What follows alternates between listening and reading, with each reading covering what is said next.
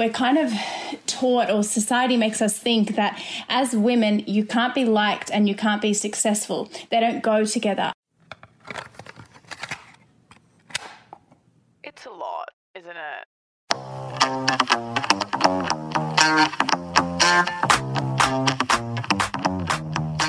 Hi everyone, and welcome to another week of It's a Lot with Abby Chatfield.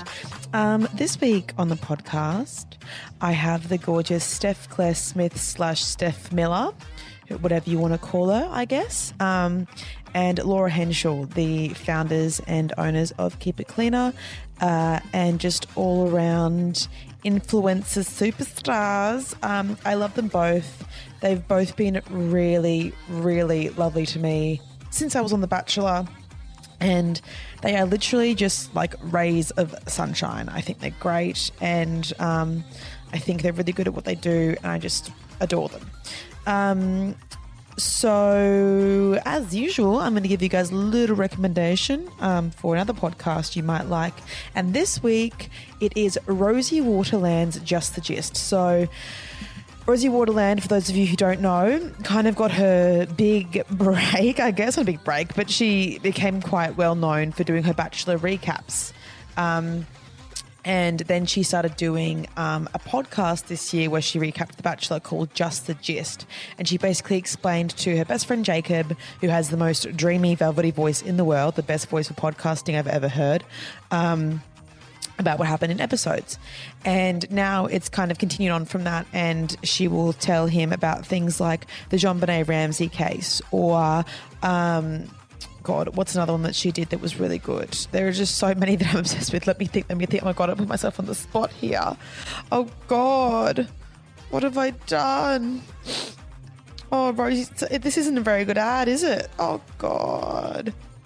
Oh, so Alfred Nassiri, which is the guy that it was based off. You know that movie, The Terminal, where I think Tom Hanks, or a miscellaneous actor, lives in a airport? That's based off a true story. The Spanish Flu, Titanic, Matt Agnew was on it doing astrophysicists and things. So I love Rosie. I think she's amazing as a person. Hopefully I'll get her on this podcast one day. But her podcast is so interesting. So listen to that. And without any further ado, here is my chat with Steph Smith and Laura Henshaw.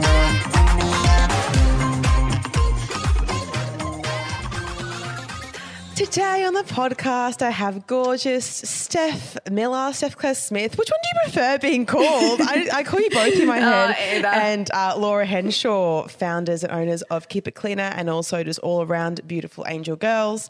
I'm so glad to have you guys on the podcast today. I have admired you both for a very long time, and I'm so lucky to be able to speak to you both. I think you're just such powerhouses, and you're strong young women who are just doing good, and I'm just so proud of you both, and I just adore you. So welcome. Thank you. That was very, very nice. I would like you to intro us at every event or anything ever. Thank you. Every morning have a recording of me being like, and this is Steph Miller, the most amazing person. As your alarm clock, you're like ready to go for the day. Well, that would certainly make me feel pretty good, yeah. A little confidence boost. So, you know, time's pretty strange right now, and you guys are doing your little Keep It Cleaner workouts. Are they every day on live? So our live schedule, our virtual gym, we've got workouts every Wednesday and Friday, and also Mondays rotate between meditation, Pilates and yoga at the moment. Amazing, iconic scenes. So things have changed for you guys, obviously, due to the COVID situation, Miss Rona. So I need to ask you, what's been a lot? Well, it's funny you mentioned the lives, because I feel like for me, and I'm sure Laura's the same, it's been a lot, but it's brought a lot of joy. So whilst we have, I suppose, like any business is trying to do at the moment, pivot to obviously give more to those who are stuck at home. And for us, that is motivating them to move their body in ways that they can at home. The lives have been a lot of fun for me, because whilst there are some mornings that I wake up and my alarm goes off a little earlier than it usually is in Iceland, I've been sleeping in a little bit more. by sleeping in, I mean 7 o'clock. But obviously for the lives, we have to get up before 7 because they all start at 7.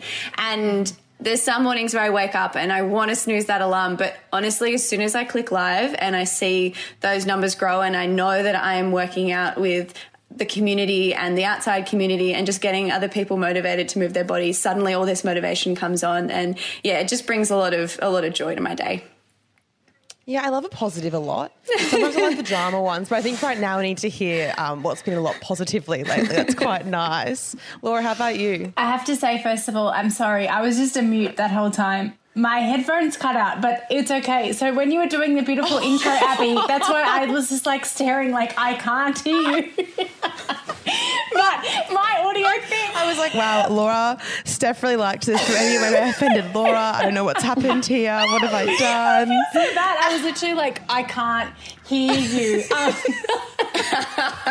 Oh, we gotta love these Zoom podcasts too. We're still going with the recording. My voice is back. Okay, so what's been a lot? I think what's been a lot. Mine's actually, Steph's is a bit positive, but mine's not as positive.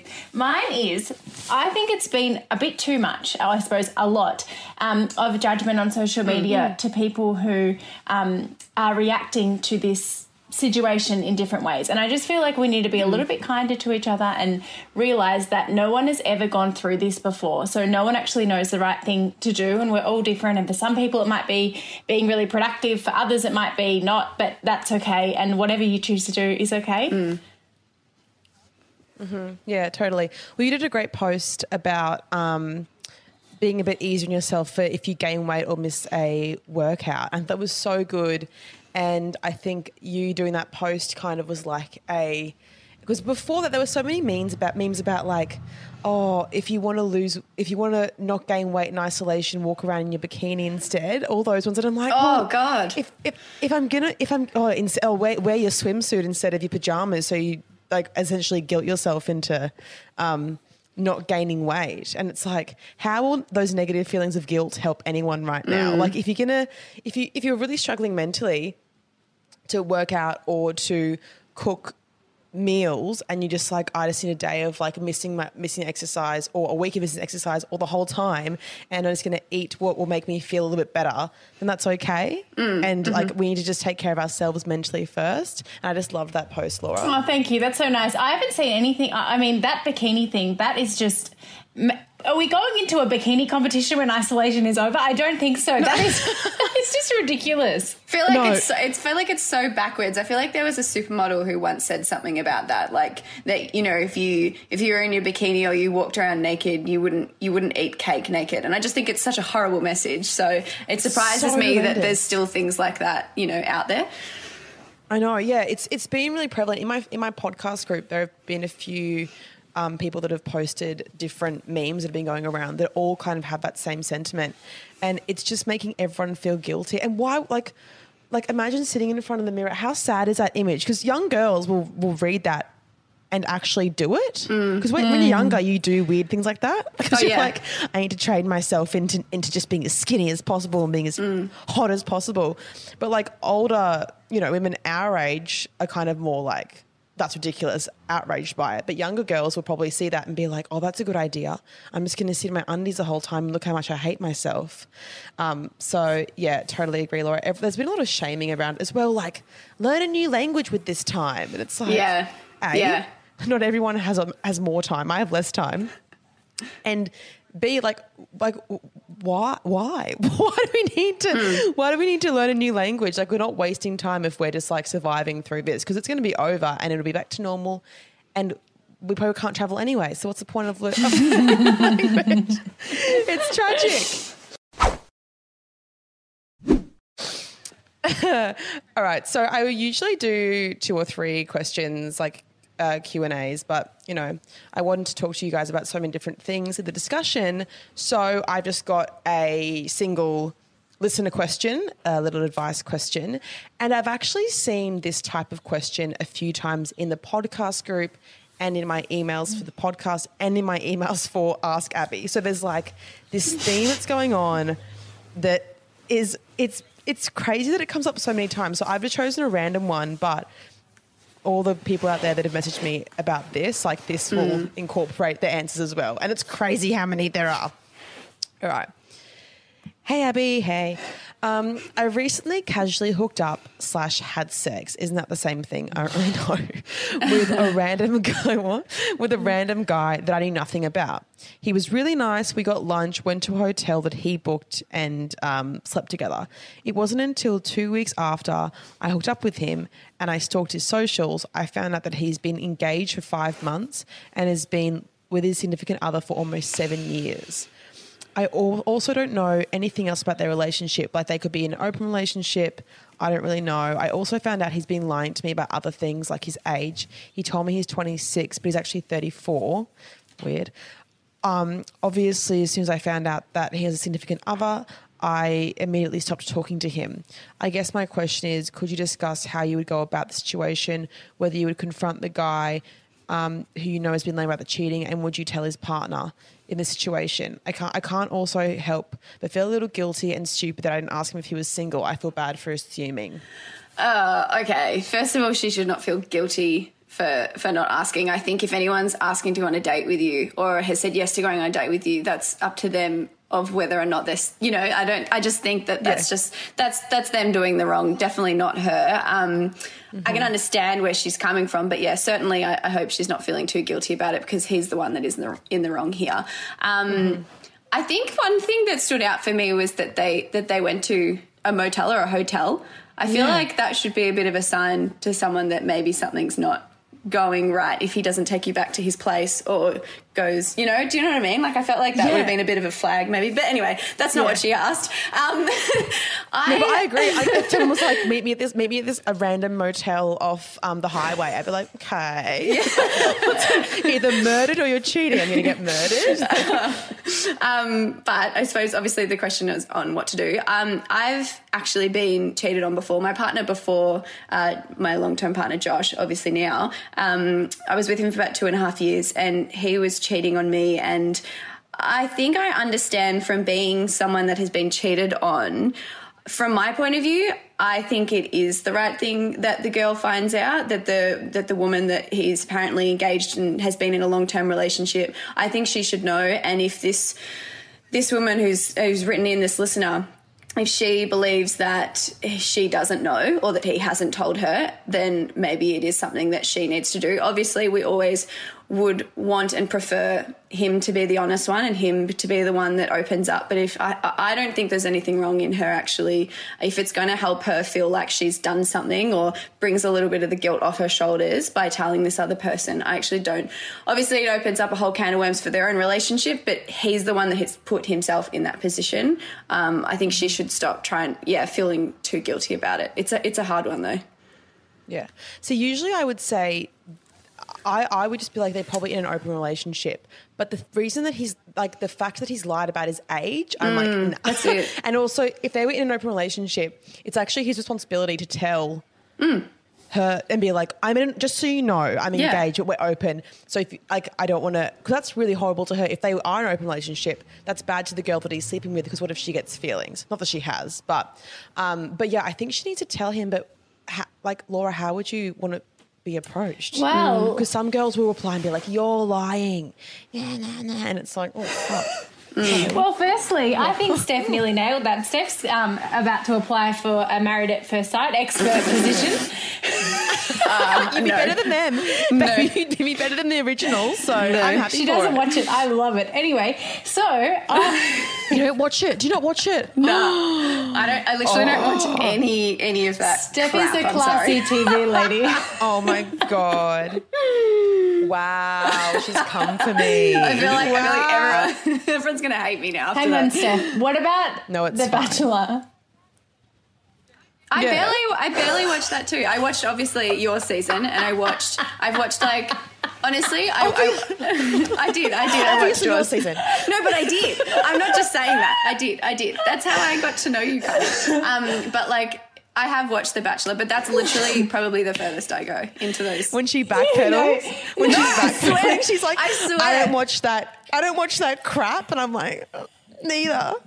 Neither. Hate it. my Who would God. apply for No. those shows? They're mentally unwell. I have to say, for Steph's sake here, she watches The Bachelor, but anything that goes past that. So Thank you. Love Island, Married at First Sight is not in Steph's watching domain, but I watch it and I feel No. good about it, so that's fine.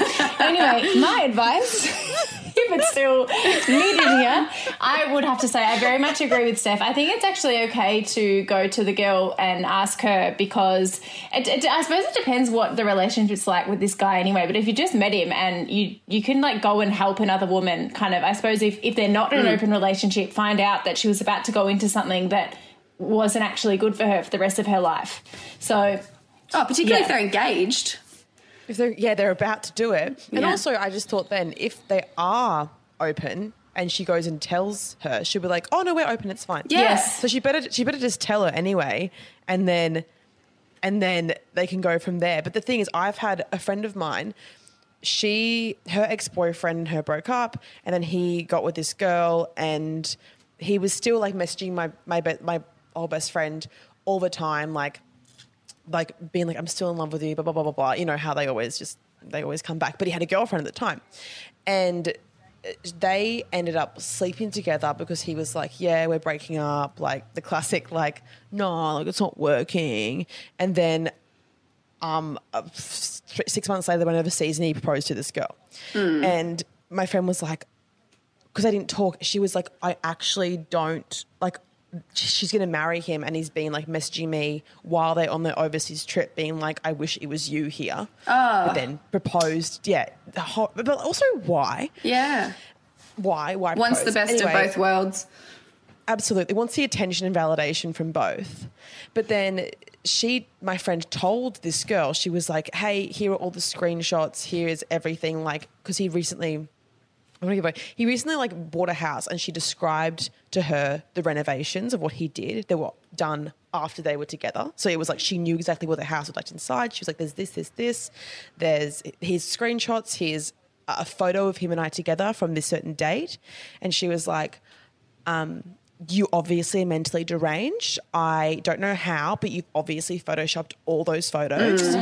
You've obviously stuck into his house and it was like pure denial. And then she threatened to get a restraining order against my friend, because she was like, you need to leave us alone. I'm going to get a restraining order, because she was like, dude, your boyfriend's been cheating on you with at least me, probably someone else. So people react in very strange ways. Oh, How totally. did you react? How did you? Were you told when you were cheated on? So By him or by the girl? No, so I found out by other actually, one individual that I found out from was my current husband. He told me. But I then started to hear it from everyone else. It was weird how everyone just like all of a sudden decided to open up about it after it had been happening for so long. Anyway, but then I confronted, what I wanted to know was if the other woman knew, the girl he was cheating on. I was like, I want to know if she knew, and she did, and that kind of pissed me off, to be honest. That was kind of like, for me, it's like, come on, mate, girl code. Like, you tell me that this is going on. Like, if you knew that he had a partner.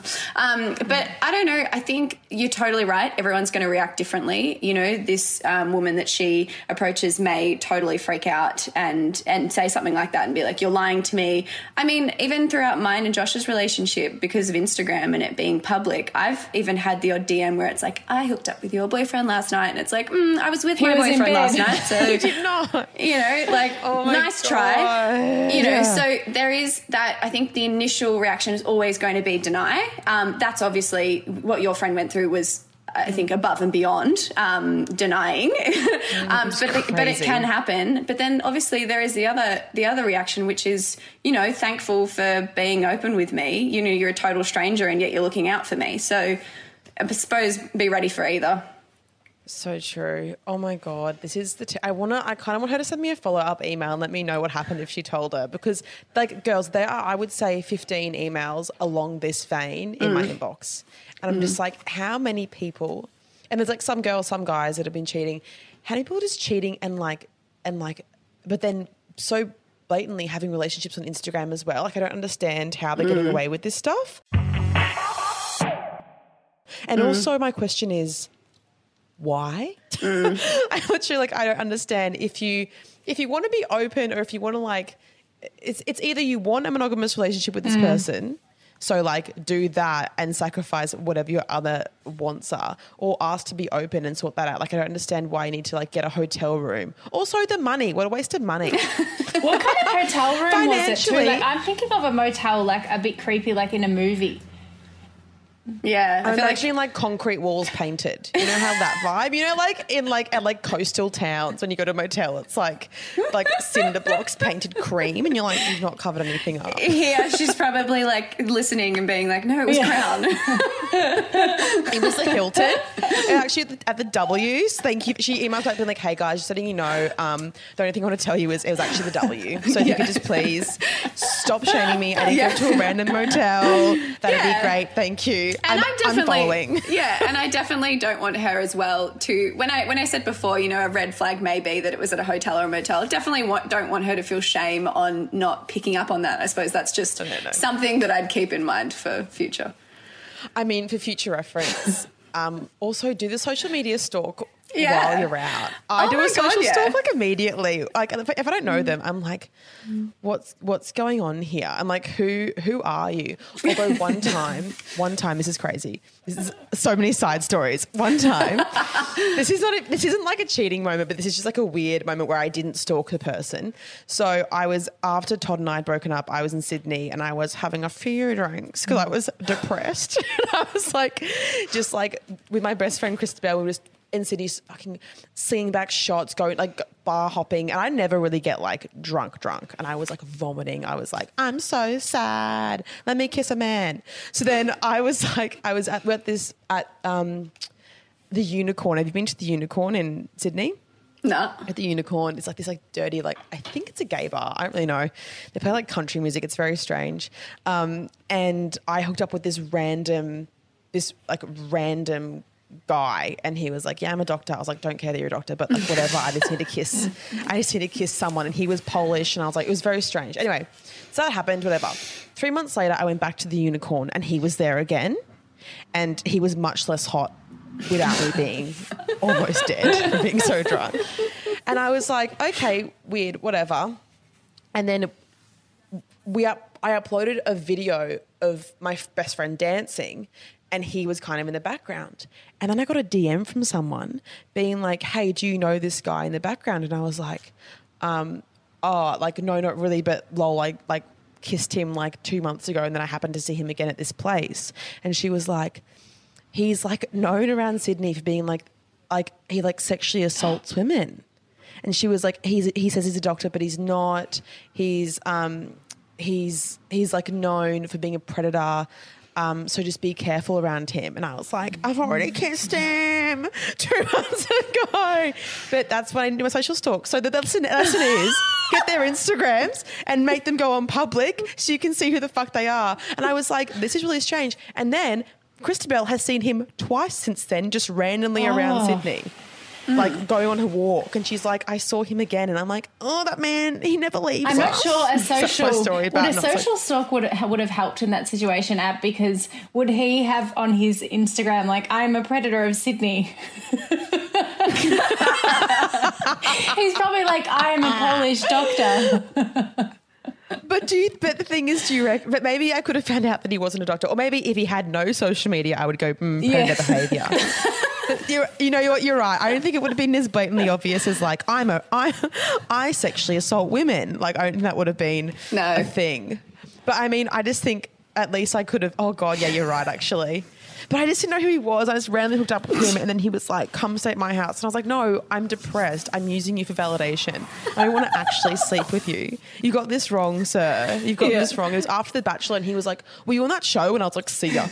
And like, I was like, yeah, I wasn't that trash show, according to Steph. Oh my God, No, we're going to get off this call and Steph is going to kill me. So can we stay in it for longer? No, but seriously, she watches The Bachelor. That's okay.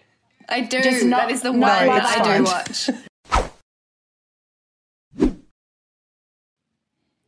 So now let's get on to a little chitty chat about you girls and all the amazing things that you do.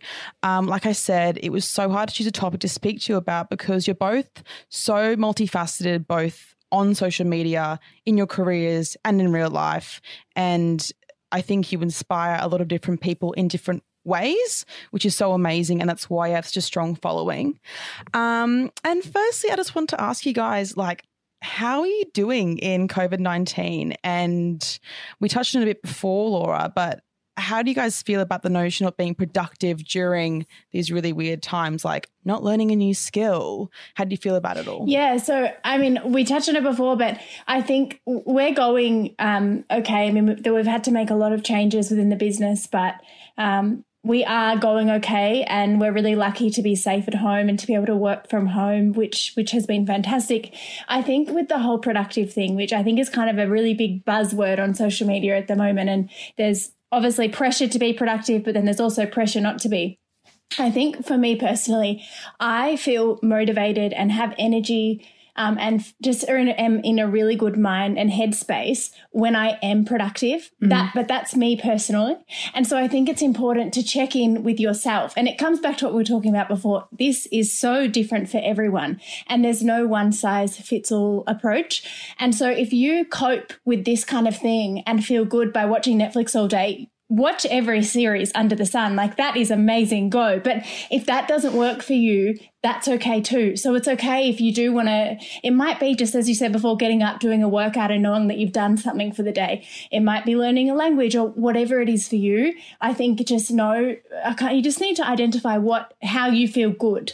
And that might be by being productive. It might not be. But I think it's different. Yeah, I totally agree with that there. And it's about not falling into the comparison trap and, going off what we were saying earlier about judgment on one another. As you mentioned, Laws, there has been so much over social media. I mean, us included, on tips and tricks on how to stay, motivated or productive. And then there's also been, posts to help pick those who, find it nicer to just chill out and do less. And that's fine. And I think it's, again, what works for you isn't going to work for everyone else. And you've just got to find what's bringing you joy in this time. And I think something that you've been doing really nicely, Laws, that has helped me a lot is reminding me to kind of focus on what I'm grateful for in this time and practice a bit more gratitude than I usually would.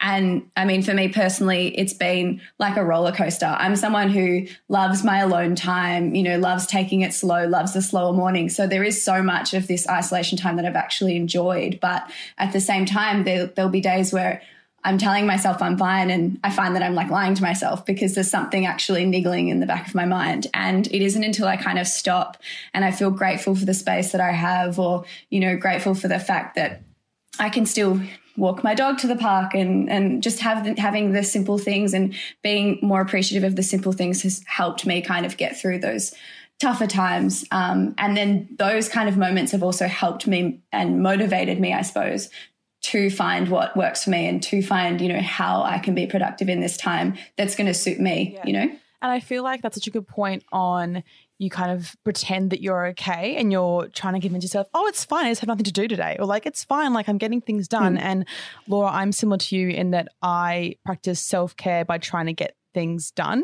because if I don't, I get more anxiety about things like building up behind me. And it doesn't have to be having a face mask in the bath as self-care, but if you want to do that, that's great as well. But I think I've been doing that a lot and didn't really realize until you've just said it, Steph, in being like, everything's fine. But then I have moments where I'm like, I feel like I've wasted the last month. But that isn't the case at all. But my anxiety is tricking me into being like, well, you've been sitting at home for 24 days now. And it's like, yeah, but you also have like gotten through the past 24 days and it's all right. Everything's all right. Yeah. Well, the point is we're all surviving, and the most important thing to remember is that, like, you're just surviving and getting through this time, and it's totally okay not to be okay, and it's totally okay to not think that, hey, I'm doing really well through this period and I'm being super productive. Like, it's okay to feel bad about things because it's totally normal. It's like a once in a lifetime period. Like, it's so unprecedented. Like, I was writing my advice column before and I was like, this is so specific to this 3-month gap. It's like, I don't know when else we'll have to have these conversations about not feeling bad for sitting at home and feeling productive. And yeah, I find it really, really interesting. So as I've said 5 million times in every different way, I respect you guys so much. And I'm naturally drawn to you both because you have such a clear dedication to business and self-care and self-love, and it's really clear that you both work really hard. But I think there's something that we don't really talk about much as successful women, and that is imposter syndrome. And I just wanted to know if you guys ever suffer from that, and if you do, how do you deal with it? Because I think it's kind of a weird thing to talk about, but I think it is true for a lot of women who are successful. Yeah, absolutely. I mean, it's something that I go through every single day in my own mind. But I've also found that you need to get that positive self-talk going, I suppose. But I think for women, and this is something, a book that I love called Lean In, it's something they speak about in that, and the author speaks about in that. And what she says is that women, and it's true, we downplay our success because we're kind of taught, or society makes us think, that as women, you can't be liked and you can't be successful. They don't go together. I mean, when I introduce myself, and I'm trying to work on this, when I write anything down of what I do, usually if someone asks me, I'll just say I'm a student. And that's not what I do. That is a part of what I do, but it's not everything that I do. And that's because I'm worried that people are going to judge me, because if I say my job description and what I've accomplished in my life, that maybe they'll think that, oh, you're really up yourself, or you're really full of yourself, you're overconfident, I don't like you, so I'm not going to like you. And I think that's what we've just been, I suppose, made to believe, that our success is something that isn't liked. And for that reason, I think as women, we often play down our successes because we want to be liked. It's something that, I don't know, I feel like it always draws us back to that.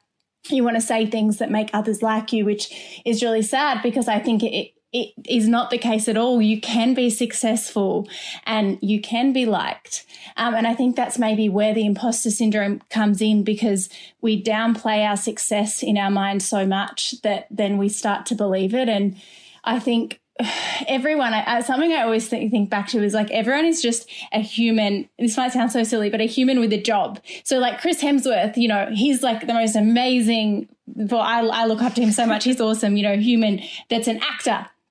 But he's a human that happens to be an actor. Or like Oprah, is one of the most inspirational women to me. And she's still a human. And I think it's really important for me personally to always come back to that, and to know also that some of the most successful people in the world suffer with imposter syndrome.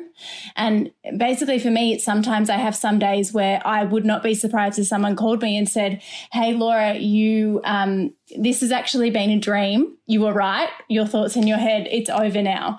And I know it sounds so silly to say that out loud, but I think it's something that so many of us go through, and it's so important to talk about it, because I suppose it normalizes it a bit more.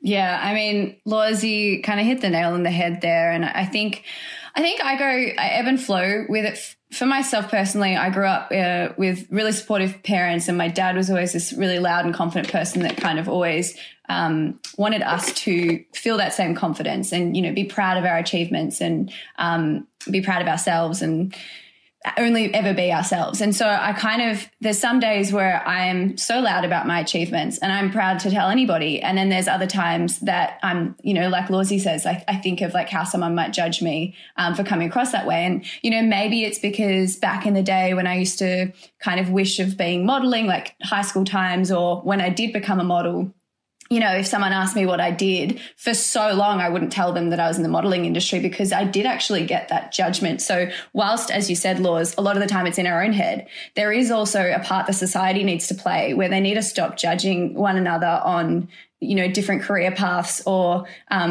whatever someone's into, to quit that judgment. Because if I came out and proud, and I was proud to be a model at that time and that's all I was doing, like, don't then give me judgment for that or make me feel like I'm not doing enough, because in my mind, it's feeding my soul and I was happy doing it. So I think that's something that, whilst a lot of, self-doubt and everything is in our own minds, society does need to kind of quit the judgment on a few things as well.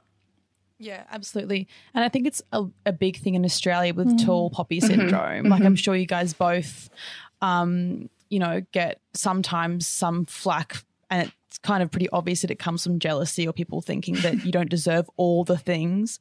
And I guess not also seeing that you are people with, positives in your lives and negative in your life. And it's just people don't seem to understand that like you are allowed to be proud of your achievements. And it doesn't make you a mean or bad person because you're confident and happy with yourself. And it's also really interesting. I was talking to someone the other day and he was like, we just like stopped and he was like, how funny was it that you were on The Bachelor? And I was like, I know, it's weird, eh? And he was like, it's so weird how things, when you do things in your life, you just like, you think people that do the things that you want to do are these like different beings. And like, I'm sure like Steph, people like, imagine having 1.5 million Instagram followers and then you being there, you're like, okay, I'm literally the exact same. And it helps you, but also hinders you because you're like, oh, why does everyone like, I've had girls cry when they've met me and I'm like, what? I'm like, all that I did was get dumped in Africa. Like, I'm like, I'm not really sure what's going on. And it's like so sweet. But I find it really hard to take in. And like, I think it's because when you do things, once they're done and in the rearview mirror, you're like, oh, well, that was just a thing that I did. That isn't who I am. And I think maybe as women need to work on joining those two things because your successes are who you are. Like in a way that you should be very proud of yourself for succeeding in that way, but also realize that like they aren't just a thing that you did, that's something that you created. You know, girls? Nice. I think, yeah, and I think that's imposter syndrome, like summed up. Like that's how I explain it. You think that, hang on, that's what I'm not, I might be this successful and that's something I've always dreamed of growing up. But when you get there, you're like, oh no, but I am not what I pictured a successful person to be, so that's not me. And then you set like a new milestone or something new for yourself because you can't imagine yourself as being successful. And I think that's something that's just in our head, and especially I think as women because we always downplay it and we're so used to doing that. And it's on every level as well. It's like when I finished uni and I got my first job in property, I was like, well, I had a job for a while, but after I had my degree, I was like, when I get my degree, everything's going to be better and I'm going to be that person with a degree. And I got my degree and I was like, and it's still the exact same. I still have insecurities about the same things. I still don't feel like I'm good enough to be here. And now even like you were saying, Steph, with if people ask me what I do for work, I'll be like, I'm only now in the past like month being like, yeah, like my majority of my income is Instagram.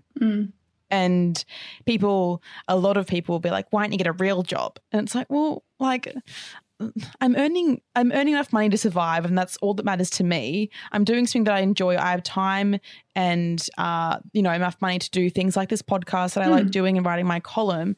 And while the things that I love doing may not be the main source of my income, prior to this, I was working 9 to 5 that I would come home every day crying. So isn't that not a real job? Like something that I hated doing? What's a real job? A job is what someone will pay you to do. Totally.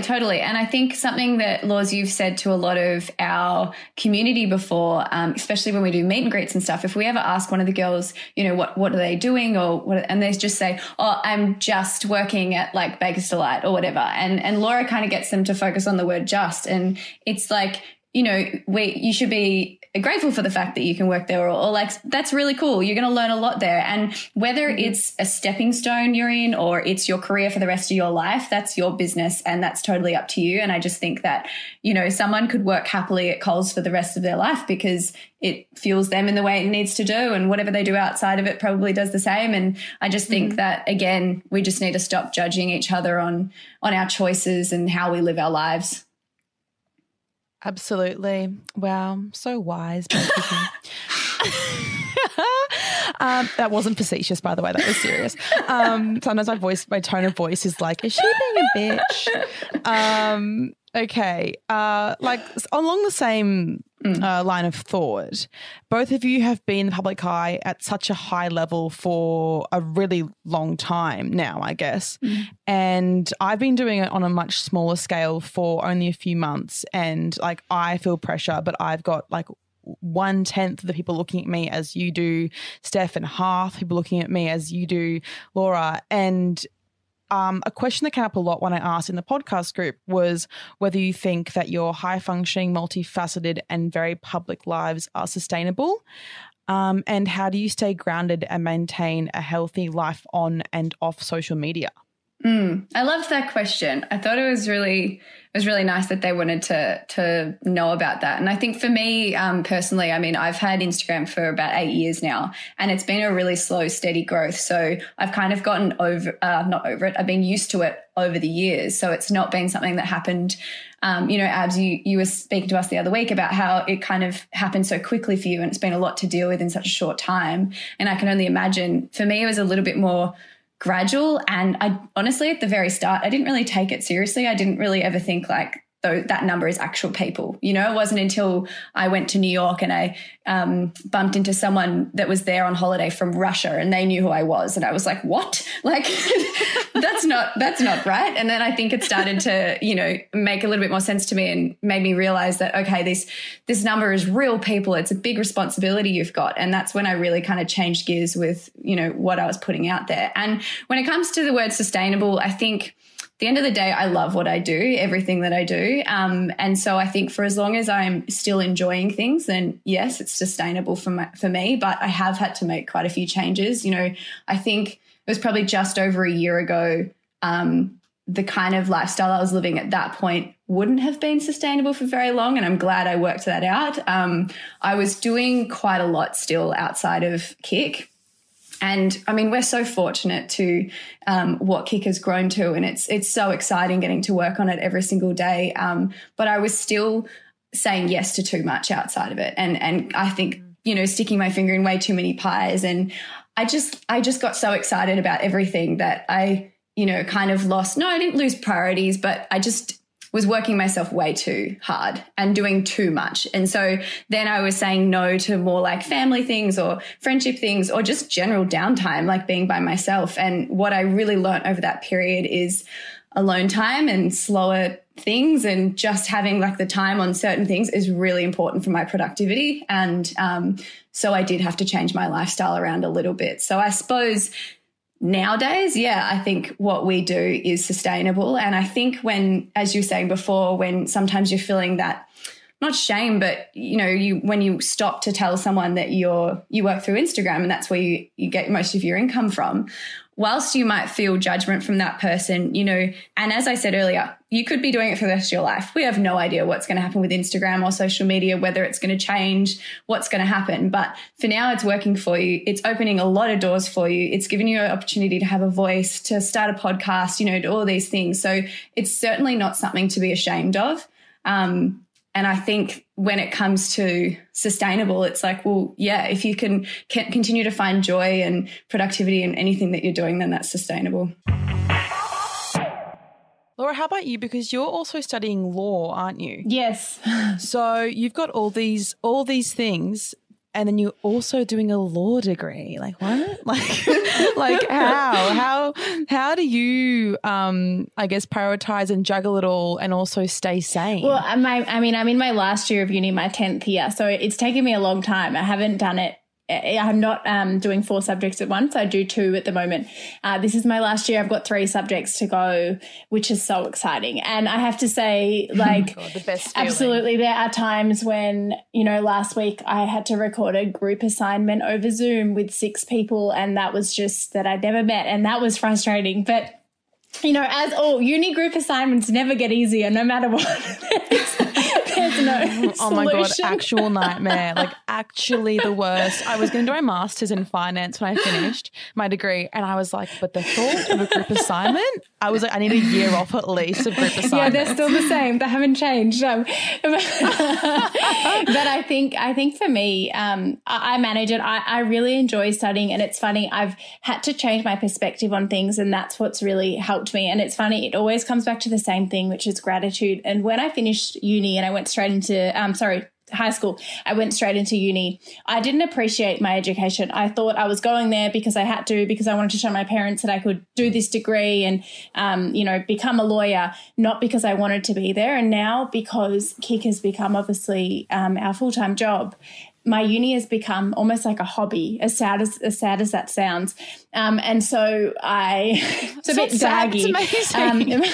But it means now that when I'm in class, I'm like one of those mature age students that's asking all the questions, because I'm like, if I'm going to come here and be here, I want to learn, and learning is empowering. And I love the feeling, because I think that maybe when I was 2 years ago, I actually probably thought I knew everything. And now I know I don't know anything, and I have got so much more to learn. And so I love the opportunity that I have, that opportunity to learn. And I just balance it in the night and on the weekend and stuff. It's fine, because I enjoy it, and I can look at it as how lucky in Australia we are to have an education. Like I've got a big HECS debt, but that's fine because I don't have to pay it up front. We are so lucky. So I try to look at it like that. Mm-hmm. Yeah, I was the same with uni. So I did psychology for a year when I got out of school, and it was the same thing. I was like, well, I have to do something, and I'm going to choose the one that's the hardest that I can do for my OP, just to prove something to myself and to everyone. And I was working full-time and doing full-time psych. And then I was like, this is not okay. And then I changed to property economics, and I was similar to you. I got a full-time job, and then after that, which was in property, uni was like a hobby, and it was like fun to get assignments done. And I was also that mature age student. I was like, when are we going to start the assignment, everyone? Like, I was like so excited, and I would like go to exams and be like, yes. But it was about actually being there, switching our mindset of being there to learn, not to just get the degree, and not being like, fuck, I have to get this to get my job. Because realistically, I could have quit uni and kept my job that I had, because I already had it. And it wasn't an internship, it was a full-time job. And now I'm thinking going back to psych, because I'm like, well, I want to do it, and I've been thinking about doing it, and I probably won't do it, let's be honest. I'll do a sex coaching thing instead because it's easier. But like, I'm like, you know what? I could do it if I wanted to, but I don't really want to enough yet. So I'm not going to force myself to go back and like hate it. Like, one of my best friends has a degree in psych, and she wants to get her master's, and she recently got let go from her job because of Corona. And I called her afterwards, and she was like, I'm really upset, but like maybe now I can do my master's and learn. And while I won't have enough money, like I've been putting it off for so long because I've just been acting as though it's like an annoying thing I have to do. But now that I have some time, I'm like, this is actually beneficial to me for my mental health during this like ridiculous time, and also beneficial for her in the long run to get out of that job that she actually did not like that much. So it's nice to have a bit of perception shift. Is that a good way to describe it? Who knows? Okay, so when it comes to being so public, do you guys ever feel pressure to present a certain way because of your quote unquote wholesome brand, and a huge part of your audience being younger? And do you feel pressure to work out and be healthy and be positive and be happy, even though you guys do post real things emotionally, but do you feel pressure to live up to, I guess, your brand because of younger people are watching and listening to your stuff and admiring you both? I think that hard? Yeah. Sorry, that was the whole point of the question. No. I don't know if pressure would be the right word to describe the feeling. I think we're just both so grateful that we, I suppose, have the reach and the influence that we do, and we do take that responsibility really seriously. So it's not so much a pressure, it's more just a sense of responsibility. And in saying that, so that means obviously there's going to be things we don't post because we're mindful of younger eyes. But in saying that, we are still both very much ourselves. You know, I think if you scroll back on either of our feeds 2 years ago, it's very consistent in what we were posting because we've always just kind of been ourselves. You know, we didn't grow our social media as like I'm trying to use something as an example, like a foodie. only posting food, and then all of a sudden we're showing something else that might not be appropriate to our audience. We've always had that kind of broader audience because we've been so ourselves and shown every part of our life and all that sort of stuff. So whilst we definitely have that responsibility in mind and we do look at things and think about things before we post them, there's still not a pressure where we can't still just be ourselves and have a bit of fun. Like I'll still go on my stories and I might have had a few wines and I'll be dancing to a song and it might be a little bit embarrassing. And we've all been there, babe. We've all been there.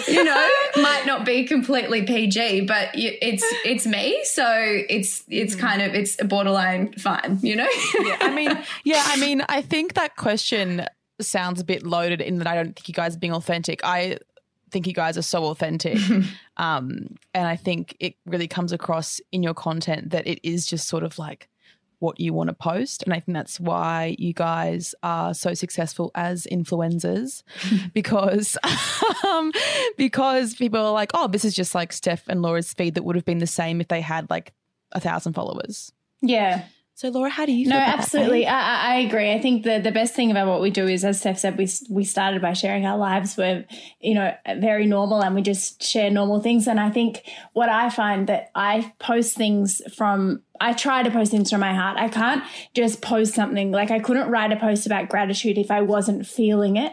I can't do it. And I think sometimes I put a lot of pressure on myself because I try and be really positive for people, which I love being that because it makes me happy and I like feed off other people's happiness. But I think that is why for a very long time I couldn't face the fact that I had anxiety properly because I was so embarrassed by it, because I used to think that, hang on, I'm meant to be this positive role model and I'm meant to make people happy and I have mental health issues. So what's wrong with me? I don't want anyone to know because then why would they ever look to me for inspiration or listen to me because I'm flawed?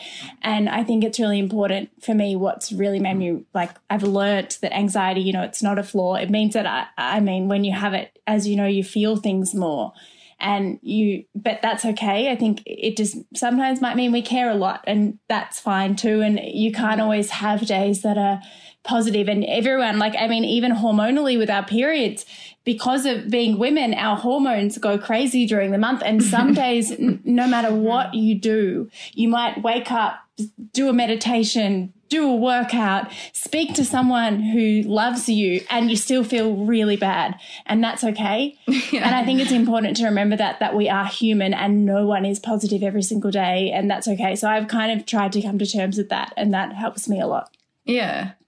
And it's been nice because when you do show that rawer side or something that you are going through, the support you get and I think it just reminds you that it's not a negative thing to share because you are helping somebody along the way. So I think that it has only let us kind of shine even more being ourselves through and showing those, I suppose more raw moments because it will be helping someone, even if it's just a few people. It's worth sharing that part. Yeah, absolutely. People feel like it's kind of that thing again of like cracking the facade of, well, she has this many followers on Instagram, so her life is perfect. And it's like, no, everyone's pretty much the same. Mm-hmm. Every human is pretty much the same. And I think you guys do a really good job at showing that. And I just love your feeds. Oh, my God. Also, Laura, speaking of your feeds, that outfit, was it yesterday that you posted an outfit? This would be, Jackie Onassis. Yes. Where is she? I know. I literally was like, it's Jackie. and I was going to say Jackie O, but then I thought we might think that I meant like Kyle and Jackie O. So I had to call Jackie Kennedy because I was like, I'm like Jackie O, even though bless her heart, but that wasn't the vibe I think that I was getting. So I have some questions from our listeners and I asked in the podcast group what they wanted to ask you guys and there was a lot of different things. And the first question is, I think, a goodie. I'd like to know how Laura and Steph moderate their Facebook group and engage with their community, given the sensitivities of the younger community regarding diet culture and eating disorders. I've been impressed by the way they respond to girls in the group who feel guilty about binging or skipping a workout, etc. And I'd love to know how they navigate that and whether they see it as a responsibility they have to their followers to push back against harmful body image/diet messaging. Oh, me. Okay. So firstly, thank you so much to your listener for, I suppose, acknowledging that. It's really, really kind. I think the community, it's, I suppose, where Keep It Cleaner really started for us, with that connection with the community. And for us, Keep It Cleaner really, we wanted it to start it to be kind of like the women in our community's big sister in some way and be a support there for them. Because we have been doing it since we were a little bit younger, and when we started it, we were about 22. So at that stage, a lot of the women in our community were maybe around 17, 18, and it might have been a time when they weren't listening to their mum or their parents, and they were listening to us because they kind of thought we were coolish in some way. You know, we're a little bit daggy, but also, you know, maybe a tiny bit cooler than what, you know, their parents are telling them or whoever their guardian is. And so the community's always been something that we cherish and we try and look after, obviously, every single day as much as we can. And so we find it really important. We're in there all the time. We're proactive in it, but we also don't take it lightly. And it's very, very, I suppose, serious in there. And we make sure that we've got people that an amazing team who helps us kind of deliver a consistent approach in there at all times, and making sure there's always a really high care level, because it's really important. There are over 30,000 people in there now.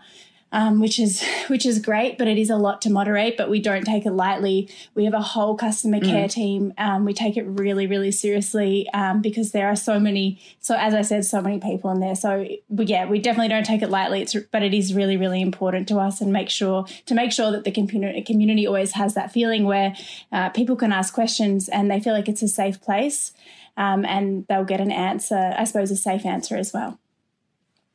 I think what's the coolest part about it is that our community, you know, as much as we moderate it and have a team that watches it so closely, very rarely do we have to delete anything. You know, we have obviously guidelines of no bullying and everything, you know, like it's a safe place and we want it to stay that way. But I don't think we've really ever had to delete anything that was any type of bullying. And it makes us so proud that the people in our community are so, I suppose, supportive of one another. It's really beautiful to see them being so supportive on anything, you know, whether someone asks about an issue with their partner or if it is about exercise or whatever, the girls are so quick to then jump on and then support one another. It's quite beautiful. You know, Laura and I do still check in often and say hello or like encourage girls along the way. And it's so nice. And it's probably whenever I'm feeling a little down about something or maybe lacking motivation, it's my favorite place to go to get those kind of warm and fuzzy feelings, because they are such a beautiful community, the way they support one another. And, you know, hats off to them really for being the kind of people that they are. We're very, very proud of it. Yeah. I'm in that group actually. So I see all of the interactions that the you know, people in there have and that you guys sometimes have with the group, and it is a really supportive environment. And for a health and fitness, a well-being app and community, it isn't, I've never seen a post in there that I've thought was like toxic diet culture. And you guys don't control what's posted, but I think the whole mindset that you guys have really nurtured is that it's about being healthier and, you know, being okay if you skip a workout or if you want to eat something a little bit with quote unquote naughty, even though I use using those words. Like you have all these recipes that are of like, I think you guys, I saw one this morning, Laura, it was like chocolate coconut fudge or something. And there's like food that you can really, really enjoy just for the fact that it's food, not because it's healthy. But it's also great for people who, you know, like I feel really ill. Like, for example, I had a huge brownie before we started talking and I feel really ill. I don't feel guilty, but I'm like, I feel physically ill. Probably should have made some of Laura's fudge instead. It's all about balance. So it's good. Oh, it's all about balance, girls. You know, I went for my run this morning. It's okay. But yeah, I think it's really, really good to see you guys, because I think there's a lot of, a diet pages that I follow that are, about clean eating. And while it is keep it cleaner, it's cleaner. We're still enjoying food, and there's so many things that I love to, eat that you guys make, or I get inspired to try and find recipes that are similar to what you guys do. And I also really love your protein balls in mint, just a side note. This is twisted. I used to eat like 4 a day. I used to sit at my desk and be like, it's time for another ball. Like my friends would be like, you need to stop. You're not even working out while you're having a protein ball. I'm like, it's healthy because it's a protein ball. Leave me alone. It's like a mint slice. Okay, now the final question from the listeners is, what is the biggest misconception about your business, and what do you wish people could understand? I would say probably the biggest misconception is that Laws and I are just the face of the business, which, you know what, I think we're both used to being kind of underestimated or put in a certain box, I suppose. And I think we've come to terms that we don't mind. We have a beautiful team that works really, really hard for us, and that, we all work together really well. Laws and I constantly, checking in with each other and reminding each other that we're doing well and we're going okay, and celebrating every little win. And we know how hard we work. And I think that's just, at the end of the day, that's what matters. And so I suppose whilst there is misconceptions out there and judgments, we don't let it bother us too much anymore, because we are sure of what we're doing. We're really proud of what we're doing, and we have an awesome team that's working hard with us. And I don't know, it's just, there's misconceptions out there, but they can be out there. Yeah, I mean, there were a few comments on the post saying wanting to know what you guys actually do in your business. So I'm glad you answered that, because I just assumed that you guys did everything because it's your business. But I think this comes back to the tall poppy thing of like, well, they're pretty and they were models, so what can they possibly do in their business? And it's like, well, a lot. Like everything, it's your baby. Like it's very clear to me anyway, someone who has the app, that it is all you guys. And it's obviously you have help from your team, and you have trainers and, yoga teachers that I know her face off by heart because I just so many of these yoga things. But I think that, again, is just assuming that because you guys are physically gorge and you have all these Instagram followers, that it's like, well, they must not be able to run a business. And I think that internalized misogyny that I was a bit irritated with people asking. I think that's okay. Yeah, and I just think I think it's as much as it's hard to read that stuff, and sometimes you just want to scream like, hey, there's so many things that we do. Like, I mean, Steph and I have different roles in the business, but like my personal role is more of the legal and financial side. And, that's got nothing to do with social media. And Steph and I are also never going to sit down, put our camera on record and, I'm not going to be like, so I'm doing the profit and loss statement. Like, that's not something that's going to go onto social media. Really excited. Yeah. But I just think it's really important that before we make judgments like that, because I think it's very easy to make judgments like that. And it's no one's fault for making them. It's okay. I think it's just really important that we make, I suppose we get some knowledge before we make those judgments, because they're very easy to make. And I think it's okay to make statements as long as we've checked things and we're kind of empowered with knowledge before we make them, I suppose. And one other thing that we were speaking to Michelle Battersby, who is our amazing CMO, about this. We speak about this quite a lot because it's quite I suppose, a misconception that comes up about us all the time.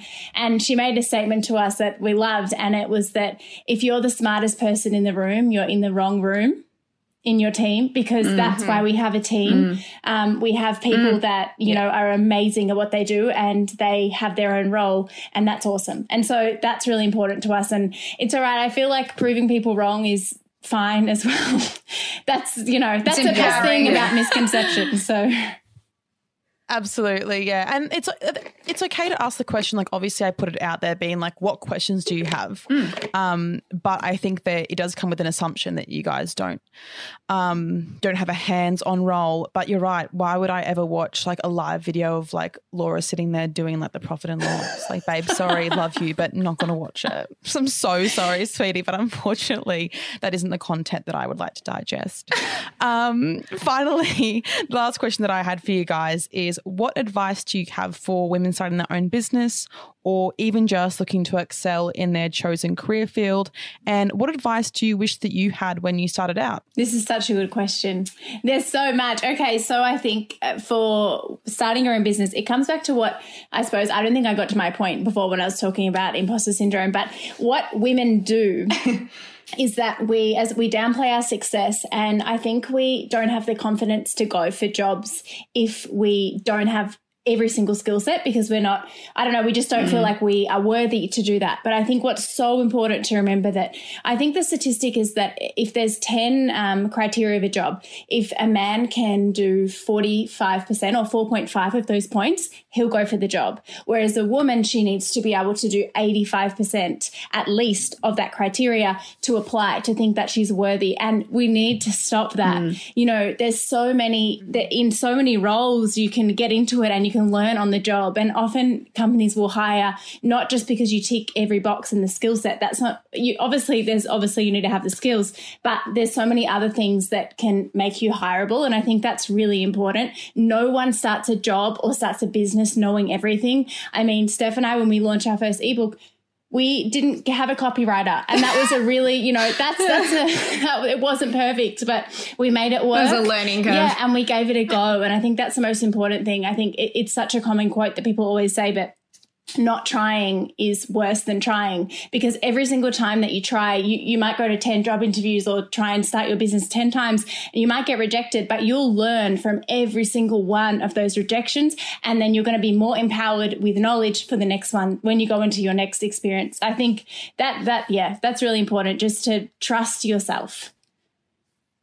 Yeah, and the worst to happen is that you'll be back in the same position that you were in. So it's always about giving it a go. And I suppose the other thing that we like to say is to make sure that you have genuine passion for whatever it is. You know, if you're starting a business, it's not all sunshine and rainbows. There's a lot of hard work that goes into it. And if you're not passionate about it, I suppose those speed humps will become roadblocks because you'll lose interest.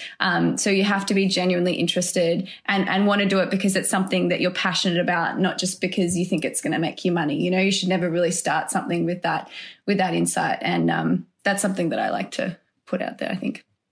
Yeah, it makes it easier to, it's so cliche, but it's like, if you do what you love, you won't work a day in your life. It's like, kind of will, but like with my previous career before all this, like in property, I said like I literally was sit at work and every single hour I'd be like, I cannot stand this, like the people, the actual work, and it made everything so much harder. Even though the content of what I was doing, I'm spending much more time working now.